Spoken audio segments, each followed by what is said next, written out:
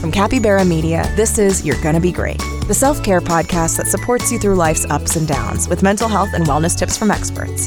Here's your host, Emmy Evans. Hello, everybody. Welcome back. Today, we're going to be talking with Kelly Clement, a therapist who happens to be my aunt. Welcome, Kelly. Thanks for having me. And do you want to tell everybody a little bit about what you do and your background? So, as you said, I'm a therapist. I'm a licensed clinical social worker. I practice here in Salt Lake in private practice. I specialize in relationship work. I'm a certified Gottman method therapist, but I've worked in lots of areas of social work and healthcare, and oncology at Huntsman, and with the Institute on Aging in San Francisco, and with the School of Medicine here in Salt Lake, with substance abuse and other disorders. So yeah, I've been around the block a few times. And did you know that you always wanted to go into therapy? How did that happen? By accident, but when I look back, I look back and I think as a kid, I was always like a little social justice warrior. I learned to read really early. I loved the social studies things in Weekly Reader and Life magazine, and I staged a sit-in in sixth grade because we weren't allowed to wear pants. And amazing. Yeah, of course we all got kicked out. So I think I've always wanted to be a social worker, and to do the good work. As I got older, I was looking for ways to continue to use my licensure in ways that would suit my aging mind and body. So I went into private practice, which has been great. Nobody has died on my watch in years now, and I love that. Awesome. So that's what I do. That's amazing. And as a therapist, during what's going on right now in the world with the COVID-19, how is that affecting your practice? Like what are you noticing? A lot more anxiety in your clients? Like how is that affecting you? Well, I'm noticing a lot more anxiety in me, which is impacting my practice. So like last week when everything was starting to feel really turned upside down, especially with the earthquake, I had a lot of cancellations and kind of went into super panic mode myself. But then I wrapped my mind around, all right, people need their therapist. The few people that did want to come in really wanted to come in, and because they've got a lot of concerns. So I made the big switch this week. Beginning this week, I will be doing all teletherapy from my office here or my home office, depending on how circumstances play out. I think that's amazing. I'm sure that a lot of your clients are really grateful that you're doing that. And it's so nice that people still have access during all of this craziness. Yeah, I'm lucky because, my clients tend to be fairly privileged. And so they all have access to devices that we can do this on. And my concern is for people who are not as affluent and how they're going to get help. So, if my business takes a downturn, I'll probably be doing a lot of pro bono or deep slides for people that just need the help. Yeah, that's amazing. Yeah. And that's a great point. I mean, there aren't many resources, especially in Utah. I read that there used to be better systems in place for mental health here. And then in the past 10 years, it's just declined rapidly. So that's a really good point. Yeah. I don't know about that. I know that there are some systems in place, and I could get into, all of the public health issues. Before I went back to graduate school to become a therapist, I worked in public health. But there are lots of public health reasons why we've lost a lot of mental health supports in our communities. So yeah, it's hard. And even, it's hard to get insurance. A lot of insurance doesn't cover various mental health things.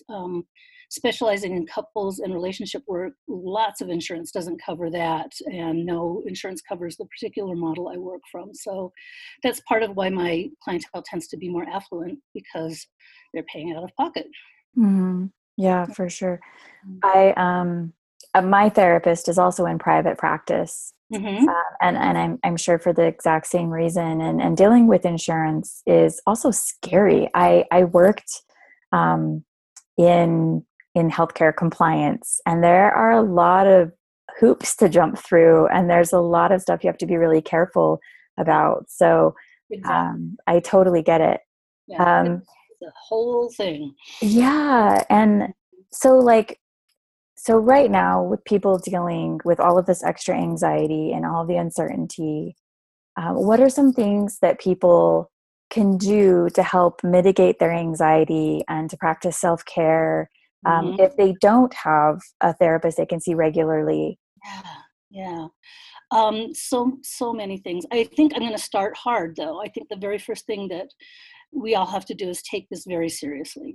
Mm-hmm. I I agree. think that we need to engage in, at the very least, social distancing. And, if we're in a position where we can just isolate as much as possible, we should do that.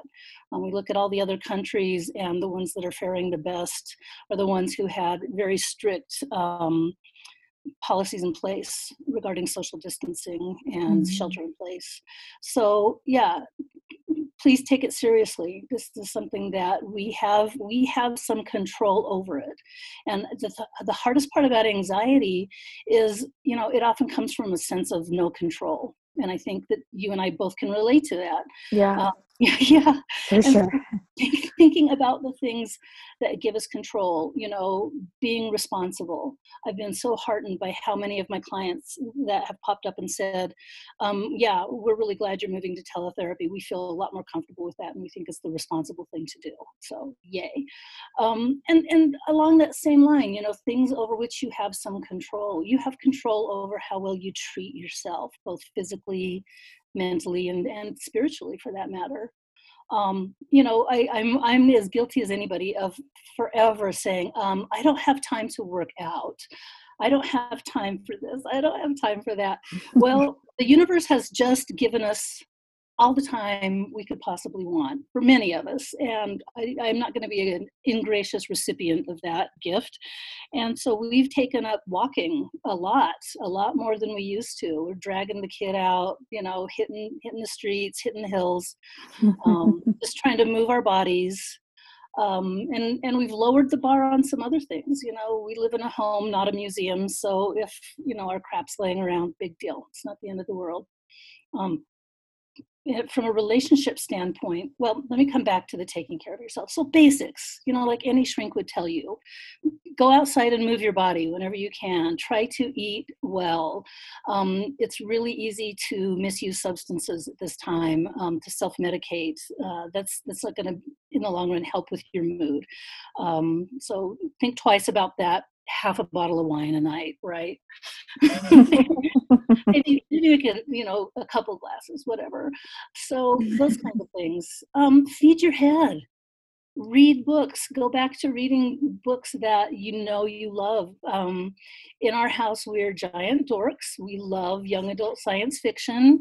And my best beloved went up to the university library and brought home so much reading material for us. And a lot of it is old stuff, like children's books from the 30s that I'm crazy Oh, about, that's stuff. cool. She's a professor, so we're lucky. We Yeah. have access to things like that. But, feed your head. I just got off the phone with my dear friend Steve, who is doing a free online auditing of a happiness course that Yale University is putting out. Oh, And I that sounds can send cool. you that link so that if people want to follow up on that, they can do that. But Yeah, for sure. tons of places are providing access to free services and help, that's just more uplifting.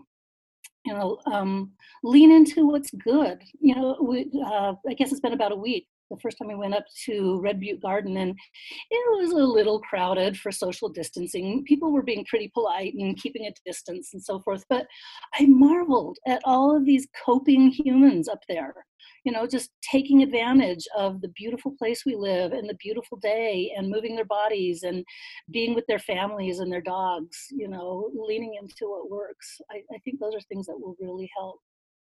And coming back to where I wanted to go, from a relationship standpoint. Oh, yeah. Yes, people are going to want to hear this. I've been You're gonna want wondering it? what the divorce rate is going to be like after this. Oh my gosh, I've had so many people say your business is going to be so busy after all this, and yay. Uh, I'm in the business of ideally helping people live happy, healthy lives. But if you're happier and healthier apart, that's okay. The thing is, I learned this when I worked in oncology, that these kinds of life crises, acts of nature, do not necessarily bring out the best in us. It's not like a Lifetime movie where everybody, like pulls together, but we have the ability to try harder to do exactly that. Mhm. And so, one thing that I'm telling people is, seek reassurance and give reassurance often and early with your partners and other people with whom you relate. It's really easy to default to our least elegant selves, you know what I mean? Where Mhm. we are already anxious and maybe we're a little paranoid and we're not giving other people the benefit of the doubt or some slack. And so just to communicate really well, classic example, hey, I'm experiencing you as grumpy. Are we okay? Oh, yeah, that's great. Just asking that early and often, and knowing that we're going to be doing this, we're going to be checking in with each other a lot, and giving that reassurance whenever you can. Like, lead with, yeah, we're okay. I'm really stressed though. Don't gaslight anybody. Don't say, I'm fine, through gritted teeth, right? But, Mhm. but just own what is and constantly be reassuring. Yeah, we're okay. This is really hard though, and I am grumpy. You're right. You know, I'm experiencing you as critical. Are we okay? Oh, I'm sorry that came off as critical. It's probably just my anxiety coming through. We're okay. Those kinds of things. And obviously, as in the best of times, we're going to have big and little beefs with each other, right? Mhm. So, having good communication skills of, instead of saying, you this and you that, it's just to speak your own perspective. Yeah, I'm really struggling, and it would help me a lot if whatever, you would not go outside and, I don't know, I'm going to make up something really silly, but whatever the beef is, right? Mhm. So that old hack thing from Psych 101, your standard I message, Yeah, like you know I feel. yeah, I feel blah, blah, blah about Um, blah, blah, blah. I need blah, blah, blah. It uh-huh. sounds super hack, but it is like the core of all clean, responsible communication. And we know that if we are upset and we go into a conversation with somebody with our fingers literally or metaphorically pointed out, talking about you this and you that and you always and you never, we can tell, the data shows us that we can tell within the first 3 sentences of that conversation whether or not it's going to escalate. And so to come to your best beloved and say, hey, this is what I'm experiencing as objectively as possible, right? Mhm. This is what I need, and never forget the part about the emotional impact on you, right? So, Yeah, that's really good advice. I honestly, I always thought, like I was a pretty good communicator and I was a pretty like, you know, strong, thoughtful person until therapy, and I realized how poor I was at asking for my needs to be met specifically. And it's amazing how helpful it is and how great it is for, mhm, my husband. Like he really, and he's, especially the kind of person who really needs to be told exactly what you need. And mhm. it's like, it's amazing how much it works, and like how great your relationship, can evolve just from that, like being so specific about needs. Yeah, yeah. And it gives your partner something to work with rather than telling them everything that's wrong with them, which is going to put them on the defensive, right? Automatically. And it's Mhm. defensiveness is one of the number one killers of relationship. So, instead of that, you're imploring to them as your best beloved, hey, I'm noticing this thing and it causes me to feel this way. And what I'd really rather have is this. Can you help me out? Right? Instead of just like pointing your fingers out. Yeah, Yeah. yeah. Yeah. But I think that we're all going to have to really ramp up just our general communication during this time. Lots of check-ins. What do you need? How are you doing? All the time, all day, every day. Yeah. Yeah, Yeah.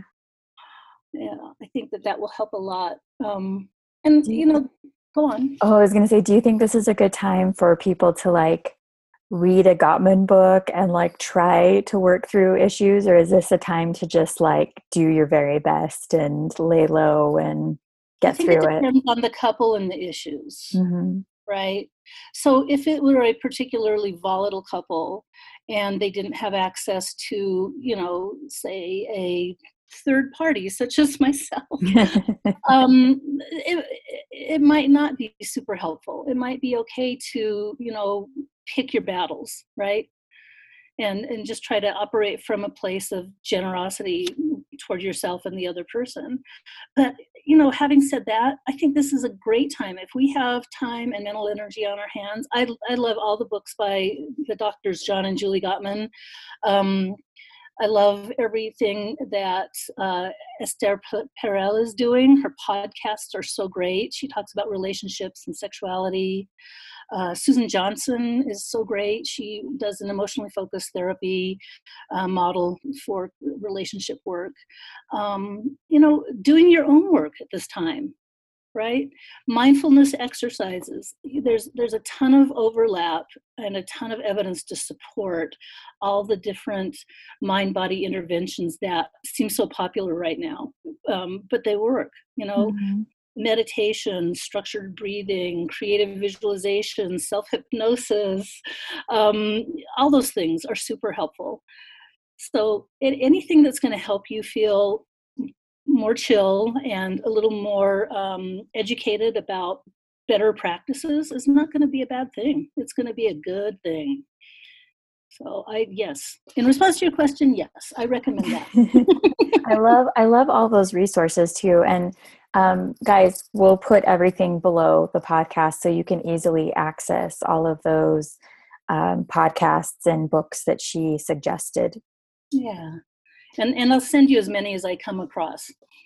Yeah, those are amazing. I haven't checked out any of those, so I need to do that reading myself.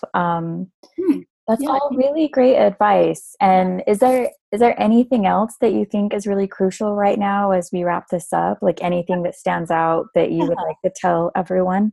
Yeah, probably the most woo-woo thing I would ever say to anybody is that I believe that as a race of human beings, that if we set our intentions toward, positive outcomes, that we can make the world better. I really do feel hopeful that we can come out of the other side of this as, better people, more connected, more compassionate, more resourceful and resilient. And so to go through your life with those things in mind, instead of perseverating about, it's end times, we're all fucked. This is, we can let it bring out the worst in us, or we can let it bring out the best in us. It's a matter of intention and just doing your own work, right? I completely agree. And that is the best way to leave off on that positive note, guys. Thank you, Kelly, for joining us and all of your amazing advice. Everyone, we'll see you the next episode. Thanks for having me, Misty. I appreciate this so much. And everybody listening, stay well and stay in your own little pod. Yes. Thank you. You bet. Bye now. Bye. Thank you so much for listening to this episode of You're Gonna Be Great. If you've got a minute, please share with your friends and family and leave a review. If you've got questions or comments, or you're interested in being a guest on the show, you can find our contact info below. Thank you and stay safe out there.